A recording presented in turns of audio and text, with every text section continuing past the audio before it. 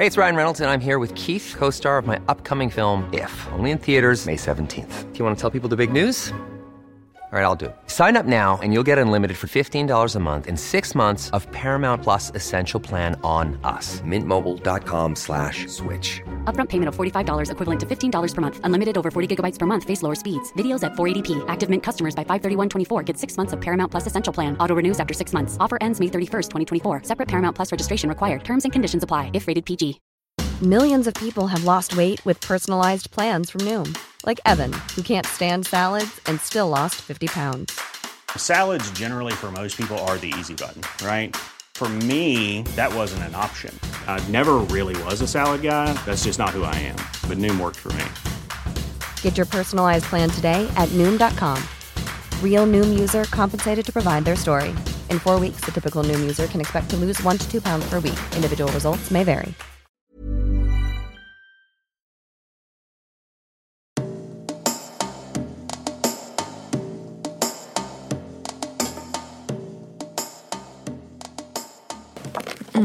Välkommen hit, Jasmin Satay Berns. Oj, kör vi nu? Munnen full med nötter. Ja, men jag är inte förvånad. Skulle jag bry mig om det så skulle det inte bli någon inspelning. För du äter nötter hela tiden.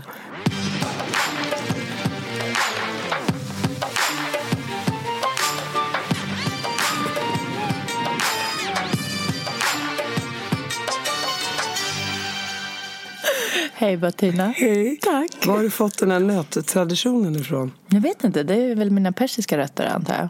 Äter du mycket nötter varje dag? Ja. Hela har du tiden. ett kilo eller? Nej, inte så mycket. Men de bästa nötterna, det är de som man får importerat från Iran. Är det så? Vad är det för nötter? Nej, men alltså vanliga nötter. Men de som är där, då smakar de speciellt. Det är inte så här damm och... Färskt. Det är färskt, det är på riktigt. Härligt. Du, berätta. Nu är det jag som intervjuade dig. Du intervjuade mig sist. Jag vet inte hur den där intervjun slutade. Det slutade väl med att jag ställde fler frågor än vad du gjorde i alla fall. Nej, gud inte. Nej, det blev jättebra. Jag tycker det blev jättebra. Vi fick ett fint samtal. Vi pratade om fördomar araber och iranier emellan. Och vi pratade om din resa hit du är idag. På tal om min resa hit. Din podd heter ju Resan hit. Precis. Vilket bra namn. Jag försökte hitta ett namn till min podd då. Och det blev Batina, en podcast. Och jag fattar egentligen inte varför den heter så. För det är ju egentligen inget innebörd i det. Förutom mitt namn så att säga. Din är ju så bra. Och vi har ju lite samma typ av podd. Och exakt samma syfte. Och vi intervjuar båda med svenskar med någon form av invandrarbakgrund. Och pratar väl en del om segregationen och integrationen. Och om hur de upplevde liksom, sitt liv i Sverige under sin uppväxt. Och vad man kan göra för att förhindra olika samhällsklimat i det här landet. Hur kom du på den podden? Jag tror nämligen att jag var så ett genius. Jag kommer på sånt här själv. Så fanns det en annan podd som var exakt likadan. Ja, precis. Men alltså, vet du, jag har nog tänkt på, inte på en podd, absolut inte. Men jag har nog tänkt på det hela min uppväxt. Att jag kommer ihåg när jag började läsa tidningen.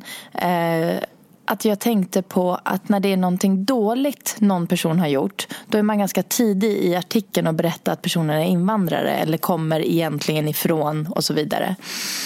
Men när det är någonting bra någon har gjort, och jag läser ju att namnet inte är helt svensk, då nämns det inte ens att personen har invandrarbakgrund. Så den kopplingen gjorde jag ganska tidigt. Och jag brukar nämna Ludmilla Enqvist, friidrottaren, kommer du ihåg henne? Ja, absolut. Jag kommer ihåg att, gud, hur gammal kan jag ha varit? 13-14. Så kommer jag ihåg att först var hon svensken, rekord, svensken, bara positiva rubriker. Hon hade svenska flaggan runt kroppen. Tills den dagen hon dopade sig. Då var det inga svenska flaggor. Och alla meningar började med ryskan. Så där kommer liksom hela poddens ursprung egentligen. Sen under 2015-16 när det kom så många flyktingar, så blev jag jag blev lite frustrerad. Att det var så många som frågade och det var så många som var oroliga. Hur ska det gå för alla? Och jag kunde skämta ibland så här på jobbet. Men kolla, så här kan det gå. Jag är ett exempel. Nej, men inte du. Du är inte en sån. Lite roligt, jag gjorde ett inlägg om det bara i morse. Men vadå, du är inte en sån? Nej, men inte du. Att man har en specifik bild av hur det går för invandrare i Sverige. Man är liksom ett misslyckad bild. Och jag tror att jag tänkte då att jag vill ju skriva en krönika. Jag vill liksom på något sätt påpeka att nej, ingen jag känner är kriminell. Ingen jag känner, faktiskt majoritet av dem jag känner som har en invandrarbakgrund eller kommit hit eller vad man ska säga, är faktiskt väldigt lyckade och väldigt samhällsnyttiga.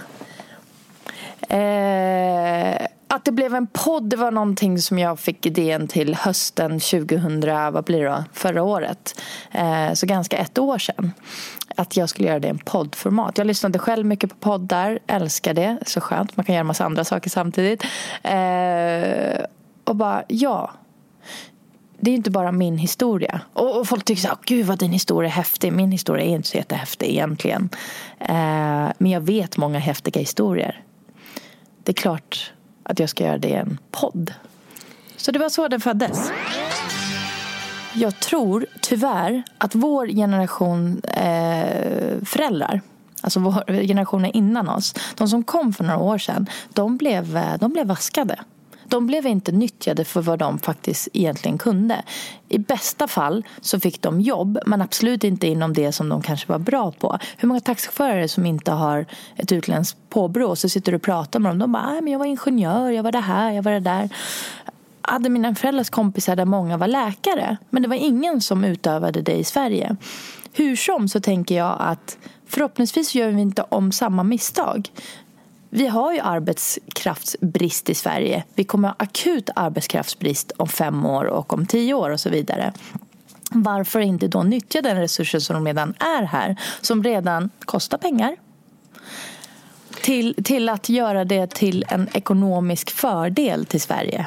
Eller så sitter vi och bara sura. Nej, de vill inte. Vad man inte får glömma är att de har ju redan kostat sitt land. Både lågstadie, mellanstadie, högstadie, gymnasium och universitet. Så att det är ju väldigt billigt för Sverige att låta läkare från Iran eller vilket land det än är att börja praktisera 1 år med andra läkare. Det är 1 års utgifter mot 20 år bakom skolbänken. Faktum är att en människa kostar som mest från att den föds till att den är 18 år. I Sverige pratar vi om nu. Och tänk vad mycket pengar, om man ska nu tänka ekonomiskt, tänk vad mycket pengar vi sparar på alla ensamkommande ungdomar som kommer kring den åldern. Ja, men du får inte glömma med, många ensamkommande har ju inte utbildning. Så att men det har man inte när man är 17-18. Nej, men det kan ju bero på om du flyr ett krig. Och som många som kom från Syrien hade ju en utbildning till exempel. För mig är det så här att alla människor har någonting. Och sen utgår man från varje individ. Är man dyslektiker, då utgår man från det. Har man ingen utbildning, då utgår man från det. Men jag tror att alla kan fylla en funktion. Och alla vill känna sig sedda och alla kan lyckas. Om man ser på individnivå och sluta tänka bakgrund, religion och se på allting som ett stort problem i samhället. Alla har ju egentligen samma grundbehov av att känna gemenskap, att som du säger bli sedda och så vidare. Så det är ingen den här mänskliga faktorn. Och jag tror, som man säger i relationen, there is somebody for everybody. Det finns någonting för alla att göra. Men vi är ganska bra på, alltså vi i Sverige är ganska bra på att klumpa ihop folk. Men vad tror du är lösningen? Hur är det de ska ta i? Vad brukar du säga? Jag kan ju bara till exempel säga att jag hjälpte 2 flyktingar att få jobb.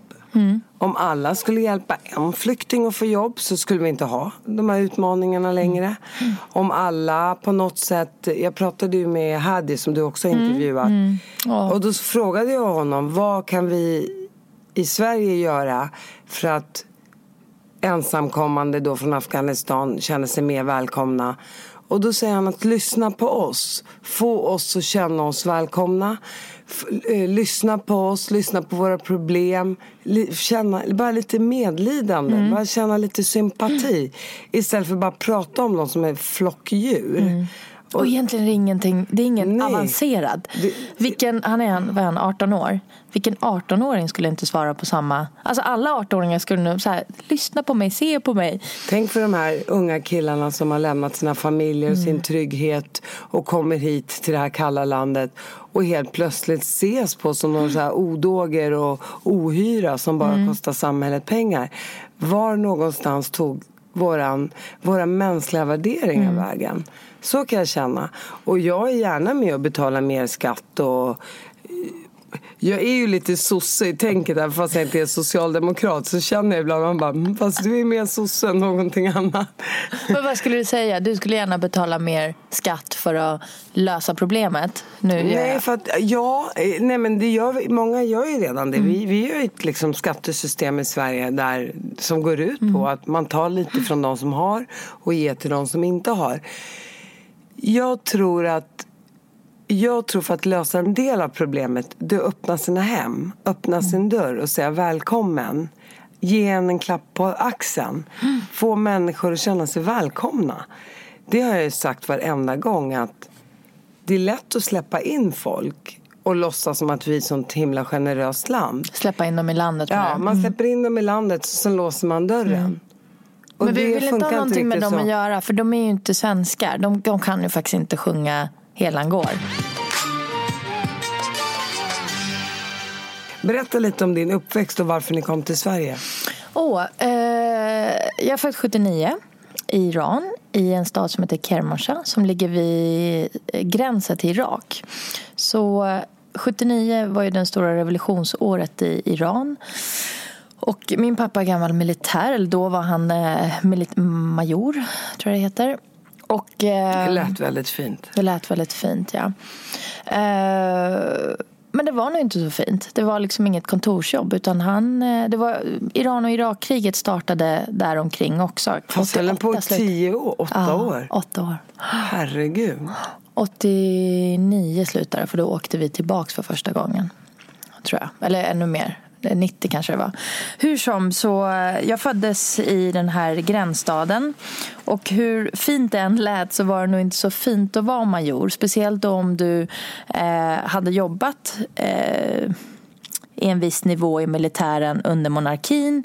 Så kom den islamiska regeringen efter revolutionen. Och det påverkade min familj väldigt mycket. Jag tror det var många av min pappas kollegor som försvann, som inte försvann, du förstår. De försvann. Om man inte var med 100% och stöttade det nya, så tror jag att man fick kanske inte leva och fick ändrade förhållanden. Jag kommer ihåg kriget, absolut. Jag kommer ihåg att pappa åkte ut i kriget och var borta en stund. Så jag var inte så jättegammal. Så när jag var 7-8 år så åkte jag och mamma och pappa faktiskt först hit, och min storasyrra, och skulle jag trodde att det var nog en semester. Det tror inte det var i bakhuvudet på mina föräldrar, utan de tänkte att de stannar här en liten stund tills det där är över. Det är bara det att det är fortfarande inte över. Sen fick ju pappa åka tillbaka eftersom han är militär, och sen dröjde det nästan 2 år, tror jag, innan vi träffades igen. Och då kom de till Uppsala. Jag har en farbror som hade bott här sedan 10 år tillbaks och pluggat på KTH, och han bodde i Uppsala, så därmed blev det Uppsala. Nu när jag tänker på det så har jag liksom 2 bilder. Den ena bilden är ganska svart, tråkigt, deprimerande. Det var liksom mamma, jag, min storasyra, en ganska tom lägenhet. Men det är ingen ljus barndom. Å andra sidan minns jag också det roliga på gården. Man spelade fotboll, alla kompisar på gården, och ingen gick hem förrän det var några mammor som ropade från balkongen att det var middag för 5:e gången i rad, och sen så gick man upp. Det var lite, det här gårdslivet kommer jag ihåg som väldigt häftigt. Man visste gården bakom, vilka som bodde där och vad de gjorde och så vidare. Än idag så har jag rätt bra kontakt med mina gårdskompisar. Ja, så och då pratar vi inte gods och gårdar. Nej, absolut inte, utan vi pratar betong ute i förorten, Gottsunda.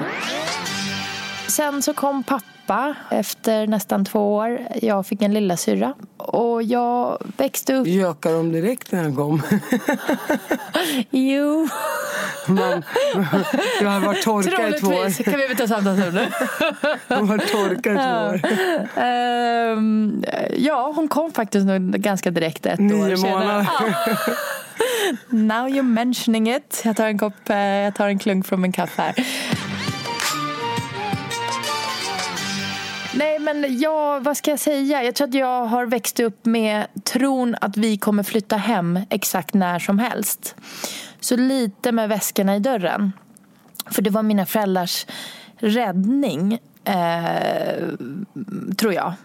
Att aldrig sätta sig ner och ta det lugnt. De jobbade, de gjorde allt det man ska. Men en dag kommer vi flytta hem. Och nästa år när vi flyttar hem. Så det har jag växt upp med. Tills jag gick ut gymnasiet, så av lite slump och lite egen drivkraft så fick jag faktiskt jobb på UD, svenska ambassaden i Teheran. Och det var liksom menat. Jag skulle ju göra det här som de har pratat om, flytta hem igen. Så jag bodde där faktiskt 1 år, jobbade på svenska ambassaden.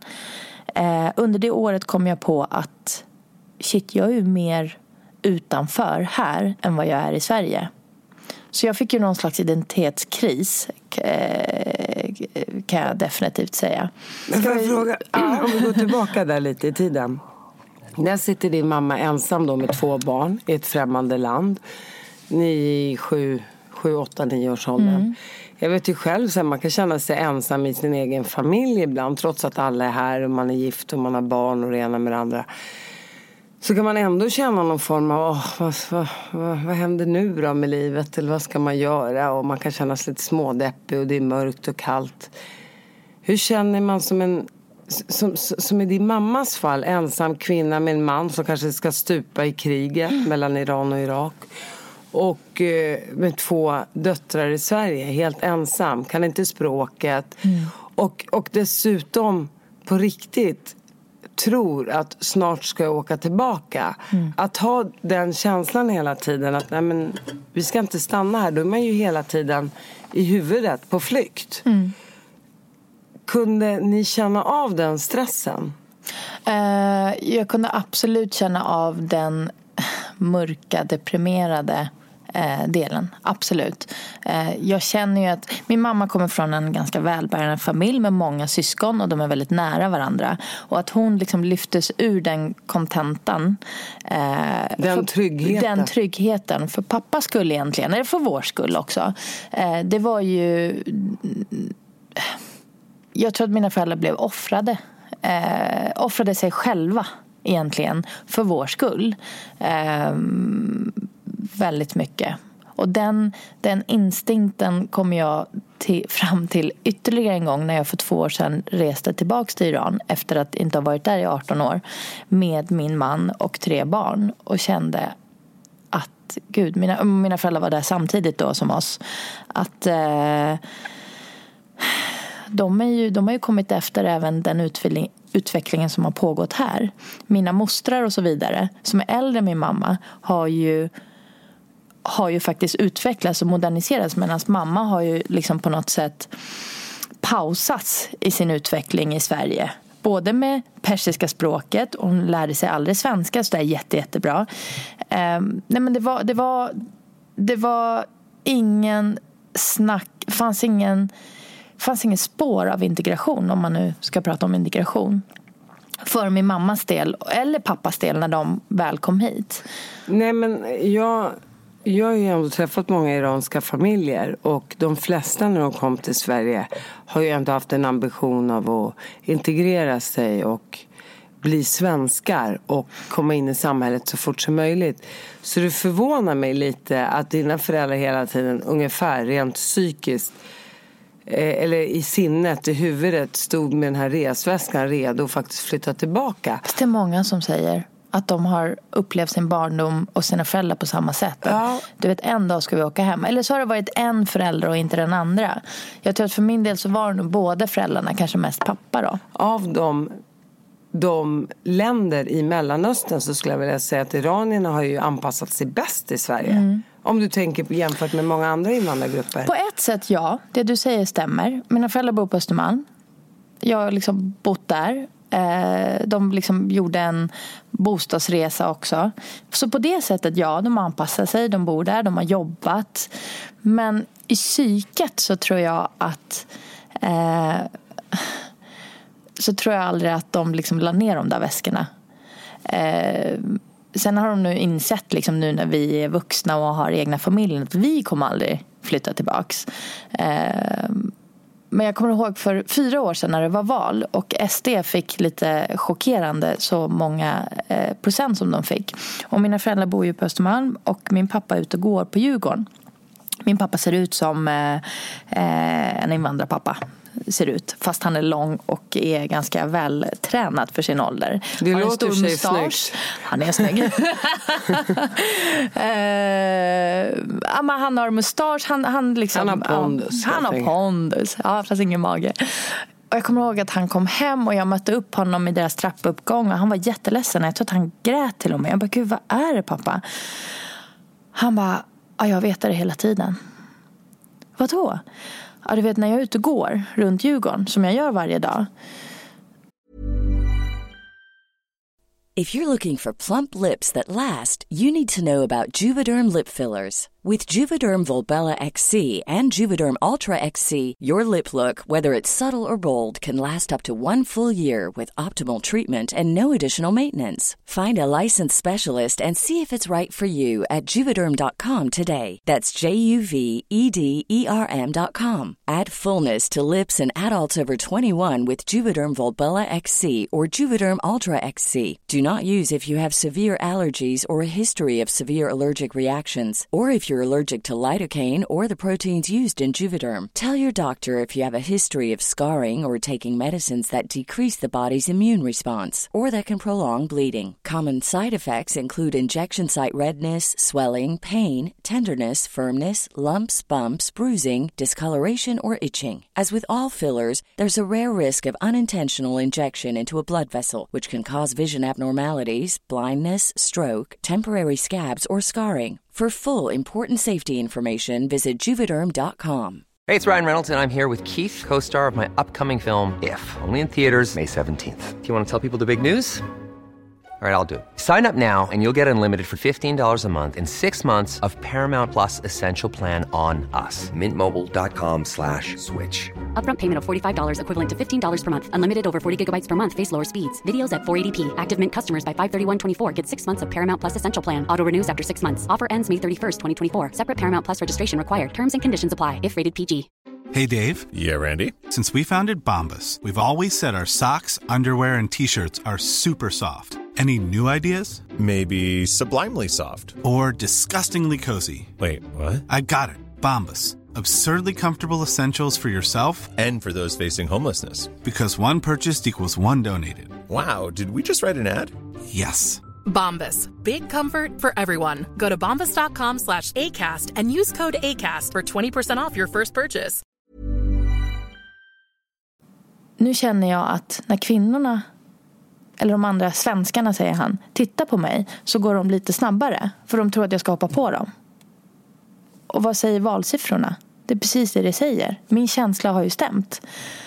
Jag tror att de bokade en biljett och åkte typ. Sen fick vi inte hem honom på något år. Han fick nog. Han fick nog. Nej, men förstår du att han fick bekräftelse för att han aldrig har varit en i samhället. Trots att han har jobbat, trots att han bor fint. Ja, och så men vidare. han fick en bekräftelse på att han faktiskt aldrig har varit godkänd i det här systemet, Exakt. i det här samhället, i det här landet. Jag förstår känslan och den är jävligt tråkig. Och jag rekommenderade honom att bli av med mustaschen. Nej, sa han på skarp. Förstår du vad jag menar? De har gjort allting rätt, men jag tror inte att de har faktiskt blivit välkomna eller insläppta på riktigt. De säger hej till sina grannar, de kan stå och små chitchatta om vädret, men de har aldrig blivit hembjudna till någon på riktigt. nej, men Aldrig på ett fira. det är de och vi. Men en ärlig fråga. Ja. Ja, du har nog som jag att vi har väldigt så här blandade kompisar. Det är allt från alla möjliga olika länder. Är du exakt samma Bettina när du umgås med Lisa som du umgås med Jasmine? Ja, jag skulle faktiskt säga att det är faktiskt det många säger om mig. Även de som jag inte har träffat på många år. Men gud, det har inte förändrats en sekund. För att jag skulle vilja säga att när jag kom in i min nya värld på Östermalm så hade jag ju svårt att anpassa mig. För jag var redan den jag är. Och med det sagt så hade jag redan min personlighet och mina sidor och min öppenhet och min liksom lite smågalen och knäpp och ha lite Tourettes och det ena med det andra. Och det har ju inte alltid varit... Ja, men det har jag ju. Och det har ju inte alltid varit så lyckosamt. Men samtidigt, så här, ja, man kanske har blivit lite finslipad med åren. Men det hade man nog blivit ändå. För att man blir vuxnare och man får tänka till. Men jag tror alltid, och det har ju varit mitt mission också, att stå med båda fötterna på jorden, vara den jag är och inte förändras. Och det är ju ungefär som vissa kan säga till mig, ja, men det finns inte så mycket ödmjukhet i den där kroppen. Man bara, men vänta. Jo, vet ni ödmjuk jag har blivit jämfört med hur jag var när jag var 13-14, för då var jag kaxig på riktigt. Så det skulle jag vilja säga, någonting som har förändrats, så är det att jag har blivit mer ödmjuk nu än vad jag var när jag var yngre. Jag skulle inte vilja säga att jag har förändrats, nej. Men återigen, man blir vuxen och man ändras ju på så vis. Man är ju samma person som när man umgås med två olika nationaliteter, om man ska säga. Jag har ju samma värderingar, jag är ju samma person. Men jag tror faktiskt att man umgås lite på annorlunda, inte villkor, men sätt. Jag tänker med mina persiska kompisar. Till att börja med så pratar vi ju lite mixat, persiska, svenska. Man har lite andra fraser och så vidare. Man kanske är lite mer fysisk. Man gestikulerar och så vidare. Och båda sidorna är jag. Det var någon som sa häromdagen, gud vad sorgligt det låter. Det låter som du aldrig har varit dig själv. Jag bara, nej, tvärtom. Jag är kameleont. Jag kan vara lite olika. Jag är som en... vad ska jag säga? Jag kan både umgås och tona ner här, och jag kan vara där och röka vattenpipa och vara liksom. Fast jag tycker det är en annan sak. Det är klart att fast i grund och botten är jag samma person. Ja, men precis. Jag menar så här, jag har ju en annan relation till min mamma än till mina vänner. Men med det sagt, så självklart så har man ju olika sidor med olika människor. Men i grund och botten är man ju den man är. Absolut. Nej, men jag bara tänker på dina föräldrar. De måste vara jättestolta över dig och dina systrar. Ja. Sådär. De är stolta, men de har också ganska höga förväntningar på oss hela tiden, faktiskt. Det är liksom alltid, jag vet inte om det är också så här typisk persisk föräldragrej att jaha, fick du bara en 5? Varför fick du inte en 5+? Liksom? Var du näst bäst? Varför kunde du inte vara bäst? Och det tänker jag faktiskt, apropå barn, att jag ska inte vara så där med mina barn. De har gjort sitt bästa, det räcker. Och de har gjort ett bra resultat, det räcker. Så det är lite persiska föräldrar, i alla fall mina. Det kunde ha varit lite bättre. Det är så lustigt det där, för att mina föräldrar var ju totalt tvärtom. Är det så? Alltså min mamma kunde gå på ett föräldramöte, sådana här kvartssamtal med olika lärare. Och så kunde de ju påpeka då att jag störde på lektionerna. Snackade. Och var lite jobbig och kunde mycket mer igen. Det säger de ju om alla. Ja, men hon kan ju bättre. Men vad vet du om det egentligen? Men i alla fall. Och mamma bara, ja, hon är jättebra, duktig. Mamma, nej, det var precis det hon sa att jag inte var. Ja, gulligt. På ett sätt är det bra att de inte fattar vad lärarna säger. Men hade du önskat att det inte var, att de var lite mer tryckte på, eller man ska säga? Jag tror att alla barn behöver push, alla barn behöver rutiner, alla barn behöver en förebild och så här. Jag har fått väldigt mycket kärlek och det tror jag är det viktigaste. Absolut. Det är den viktigaste grundpelaren. Men jag hade nog önskat mer från mina föräldrar att ha varit lite mer pushiga. Så kan jag inte skylla på dem till varför man inte har en universitetsutbildning eller någonting annat. Det ligger ju också mycket på dig själv. Men jag tror att bara fostra barnen med du måste utbilda dig, annars är du en loser och så vidare. Och så.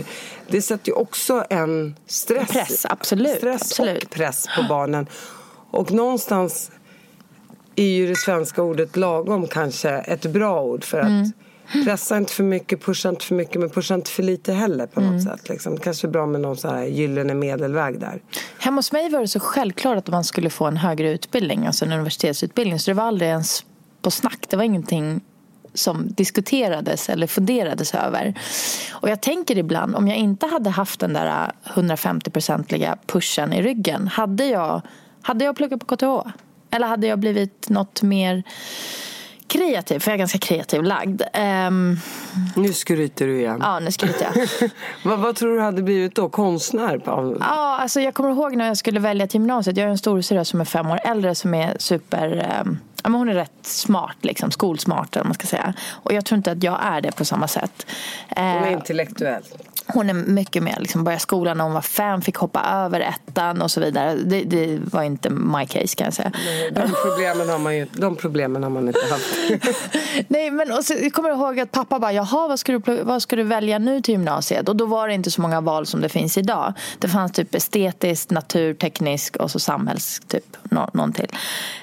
Jag bara, började jag gillar ju. Och då satt vi med blanketterna typ så här. Jag gillar ju att måla. Blanketterna, var det en blandning mellan blanketter och enkäter? Ja. Och då satt vi där med blanketterna. Och pappa bara, jaha, vad ska du välja då? Så han öppnade det som en öppen fråga. Jag bara, jag gillar ju att måla. Han bara, måla? Måla du gör på fritiden. Då väljer jag natur eller natur. Vi väljer natur. Och bara bockade han för mig. Jag bara, jaha. Så det var liksom aldrig någon frågetecken. Så jag hade nog definitivt plugga på typ konstfack eller jag vet inte vad som helst. Då visste jag inte ens om att det fanns. Jag visste inte om att det alternativet fanns. Men hade jag haft alternativet eller någon som har berättat det för mig, inte mina föräldrars fel heller. De visste inte heller om det. De gick på det trygga kortet som de kände till. Hade haft en bra kurator så kanske, eller i 9:an och så vidare, då kanske de hade pushat mig åt det hållet. Och ja, nej, jag hade nog definitivt inte blivit civilingenjör. Men det tror jag inte. Jag tror att du var för påverkad av dina föräldrar också. Absolut. Sen är man också så här, när man är uppvuxen i en familj som har kommit till Sverige och man känner att det enda man har som man kan förlita sig på och där man känner sig trygg är just sin familj. Då tror jag också man tar till sig de råden just från familjen. För då vet man känner ju sig att det här jag känner mig mest älskad och det är de som vill mig mest väl i livet. Så att det är de jag kommer lita på. Men jag menar, det kan ju aldrig vara fel med en utbildning. Nej, det är inget som jag tycker är överflödigt idag, absolut inte. Jag är ju jättestor, jag är ju ganska tekniskt lagd liksom, och älskar siffror och så vidare. Jag har en jättestor nytta av det. Och som jag sa till en annan ungdom häromdagen, det är ju på något sätt ett enkelt sätt att visa bevis på att man kan. Sen är det ju inte enkelt sätt att nå det. Det är ändå fem tuffa år liksom. Jag skulle tycka det var döjobbigt, kan jag säga. Ja, men det tyckte jag också. Ja. Jo, men jag tror också så här, inställningen och den här känslan av att gilla läget. Att det gör att man kan nå ganska långt. För allting handlar ju också om vad man är inställd på. Om det inte finns ett annat sätt att tänka på, för att det har ens föräldrar tjatat om i 18 års tid. Ja, då är det svårt att tänka annorlunda. Men i min värld, i min familj, så var det fria valet. Vilket också blir jobbigt. Ja, men gör vad du känner för att göra. Ja, men jag kan inte riktigt hitta dit. För man är bara 16, 17, 18 år. Ja, och riktigt så här... Hur kommer du vara mot dina barn, tror jag? Nej, men jag är nog lite hårdare. Så jag tror att du och jag kanske ligger lite lika då. Du är lite mer... har släppt det och jag är mer på dem. Men det behöver ju inte betyda någonting. Jag är rätt liksom slapp i alla fall. Men jag talar ju om för dem att utbildning är viktigt och så vidare. Att det är viktigt att man... Och sen också kanske, jag vet inte hur det är just med Iran. Men kan det vara också så att man behöver fly? Att det är viktigt då att känna att var man än landar i världen, att det är bra med en utbildning. För man vet aldrig om man kanske behöver fly igen. Absolut, och ingen av mina föräldrar är akademiskt utbildade. Utan det var ju liksom mammas mantra så här: får inte gifta er tidigt, får inte få barn tidigt. Och ni ska utbilda er, ni ska inte bli beroende av en man. Så det har hon absolut. Eller men du får gifta dig med din kusin. Absolut. Anytime.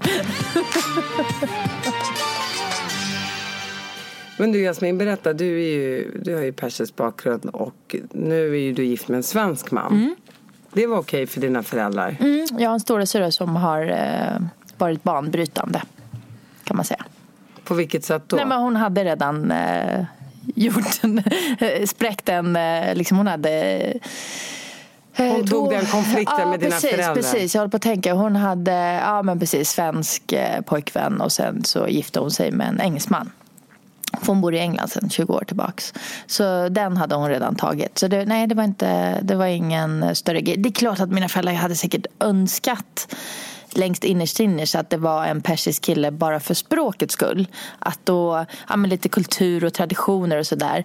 Men nu älskar de och jag honom mer än de älskar mig, tror jag. Men de är så här, sonen vi aldrig fick och så vidare. Ja, nej men den pucken var inte så svår. Men hur var det för honom att komma hem till er?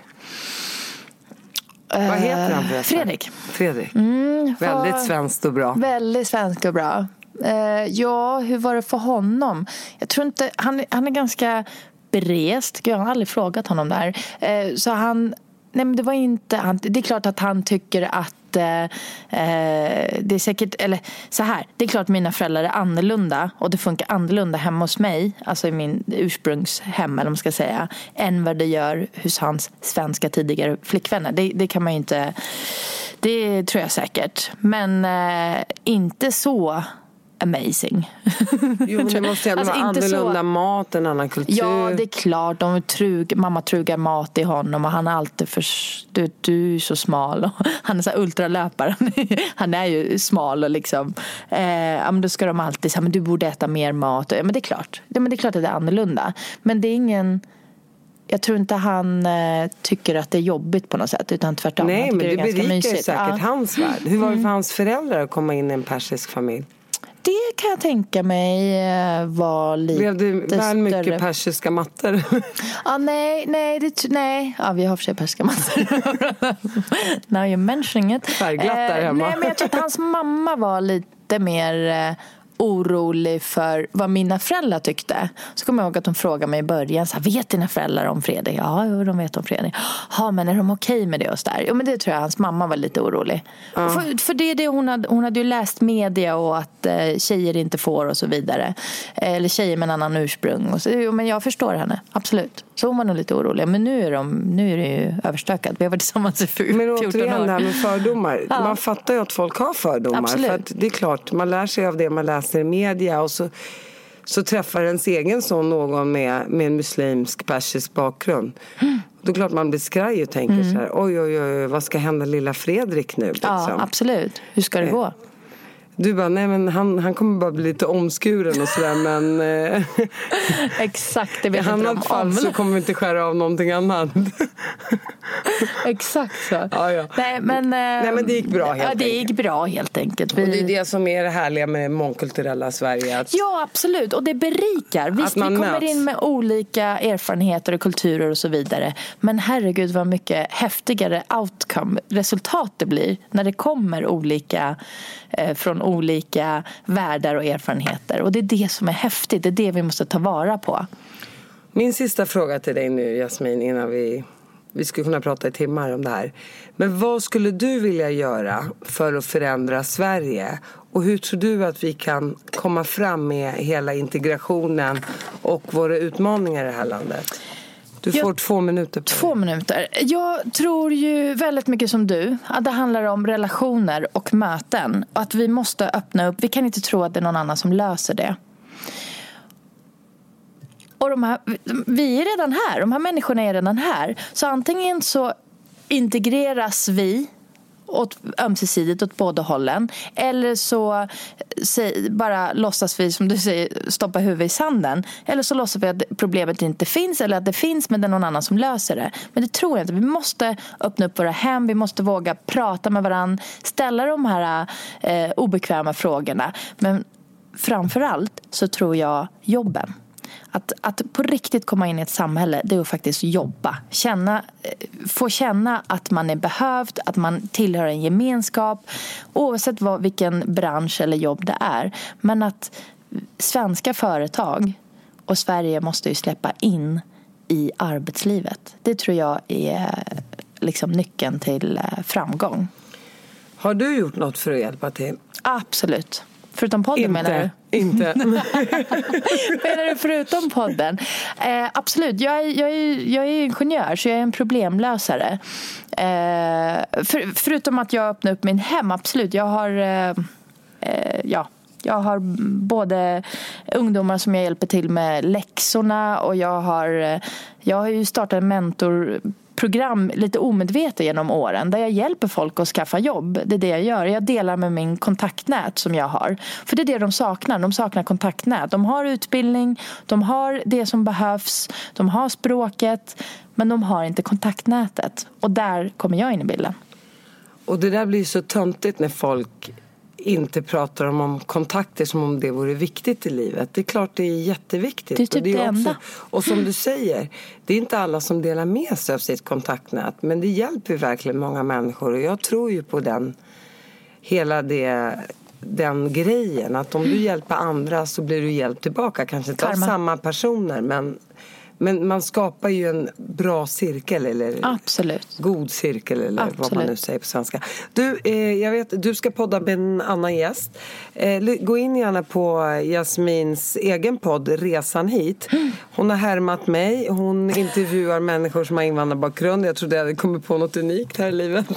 Hon är genialisk. Vem härmar vem? Vem är höns över märket? Men det hade jag tydligen inte. Jag har lyssnat på dina poddar. De är fantastiskt bra, Jasmin. Jag är så glad att du kom hit. Jag lyssnar på dina. Men vet du, Martina, jag tror att det kan inte finnas för många som drar i de här frågorna. Jag skojar bara, Jasmin. Alltså, jag är fullt allvarlig. Jag tycker det är bra att vi är 2. Och jag tycker det vore ännu bättre om vi var 3, 4, 5. Och jag verkligen pushar för alla som, om vi säger att vi är lite mellanlandet, att vi har fötterna i båda världarna, då ligger det lite extra på vårt ansvar och få de här 2 världarna att mötas. Jag ser det som min livsmission faktiskt. Ja, och jag vill bara säga det, Jasmin, att du gör ju ett otroligt bra jobb, och jag tror faktiskt att du är med och förändrar samhället, och du gör det till ett bättre land att leva i, och sådana som du ska uppmuntras. Tack detsamma. Genom att vi nu ska börja få betalt av att jobba här på Acast. En vacker dag. Acast. Acast. Jag skulle faktiskt säga det, att vi gör det här för att vi brinner för det här, för att lyfta frågan, men också prata om de utmaningar och problem vi faktiskt har.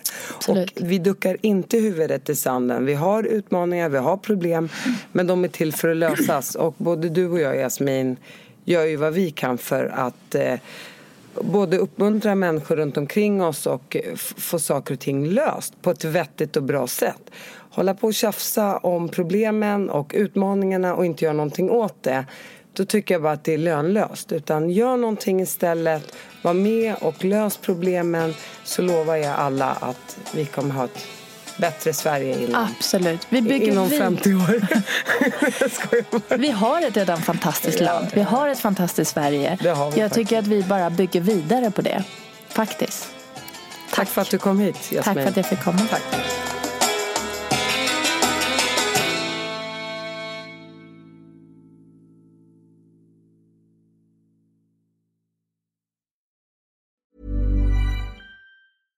Even when we're on a budget, we still deserve nice things.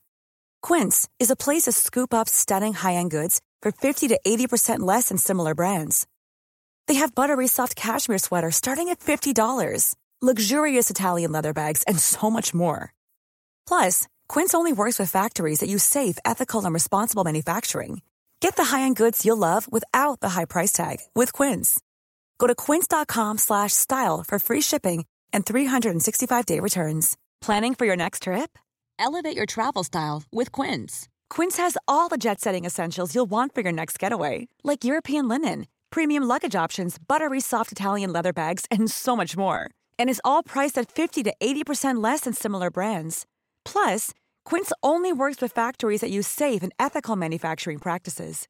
Pack your bags with high-quality essentials you'll be wearing for vacations to come with Quince. Go to quince.com/pack for free shipping and 365-day returns.